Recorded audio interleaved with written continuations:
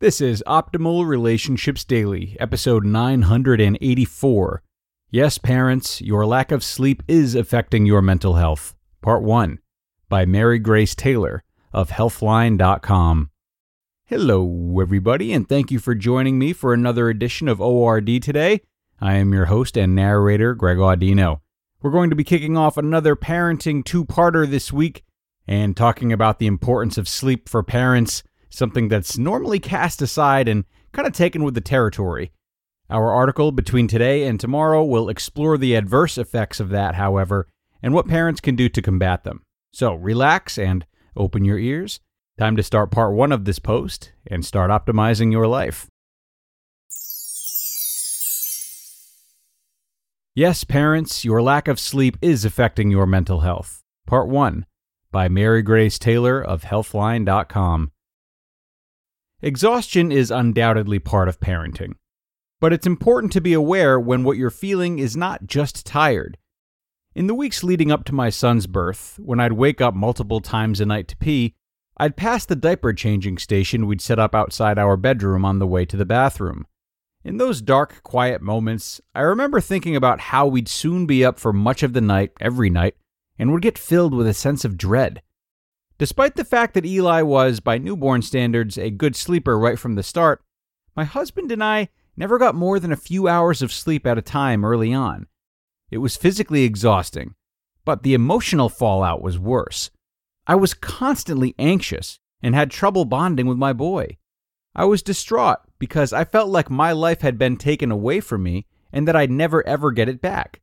I cried every day, but could rarely explain why. At the time, no one suggested that the state of my mental health could have been caused by a lack of sleep. It didn't cross my mind either.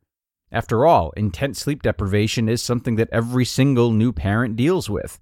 There are plenty of bleary-eyed moms and dads who are still perfectly happy, right? But here's what I didn't know. Sleep and mood are very closely related, and mounting evidence suggests that the fewer Z's you get, the more likely you are to have a mood disorder. In fact, people with insomnia are significantly more likely to have depression compared to those who get enough sleep. Considering that only 10% of new parents report logging the recommended 7 or more hours of shut-eye, it seems like most of us baby-having folks are at risk of having a big problem on our hands, and it's time we started talking about it. Parenthood changes the way you sleep. Everyone knows that you accrue far fewer hours in the snooze department with a baby.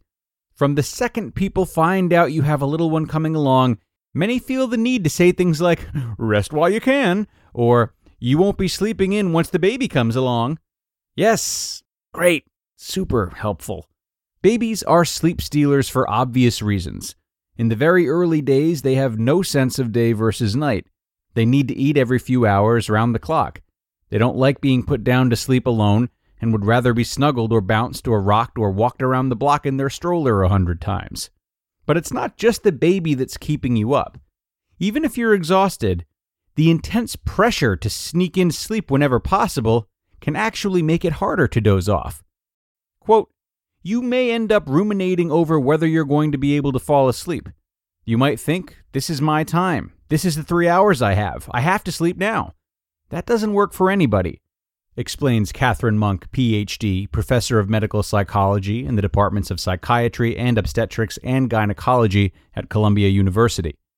And even if your mind isn't revved up over trying to fall asleep, when you actually have that quiet time when you're not tending to your tiny human, all the things you didn't have a chance to think about before suddenly start flooding your brain.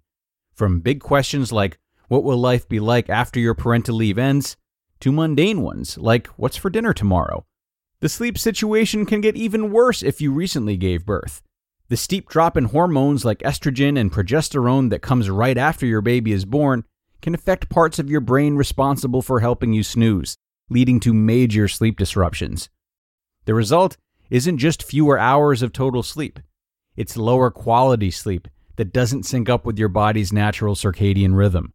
Dozing in 1 or 2 hour snippets deprives you of REM sleep, which plays an important role in emotional health, learning, and memory.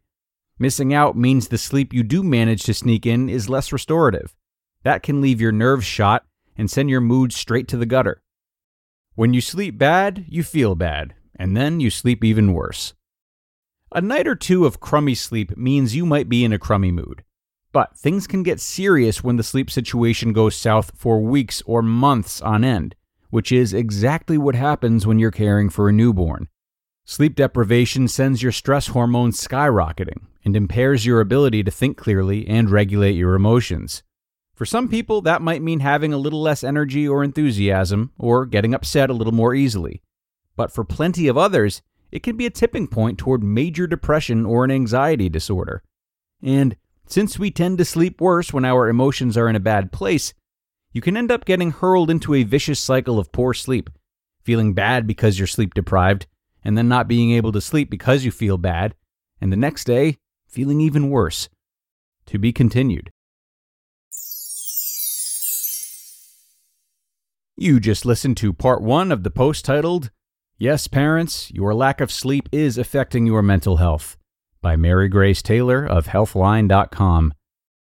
Part 1 in the books, folks. I really like where this post is going. Sleep is one of those really silent killers, something that's so easy to overlook and work around due to the subtlety and immeasurability of its effects. This is a really important thing to talk about for anyone who doesn't sleep enough, not just parents. But it's important to note the ways in which this can impede our relationships with both our children and ourselves. So, if you like where this is going, do come on back for the second part tomorrow, where we will hear some more research and more ideas on how to overcome this so as to develop a healthy lifestyle for yourself and your children. I'll have most of my commentary then, and I will look forward to seeing you for that Friday episode tomorrow. That's where your optimal life awaits.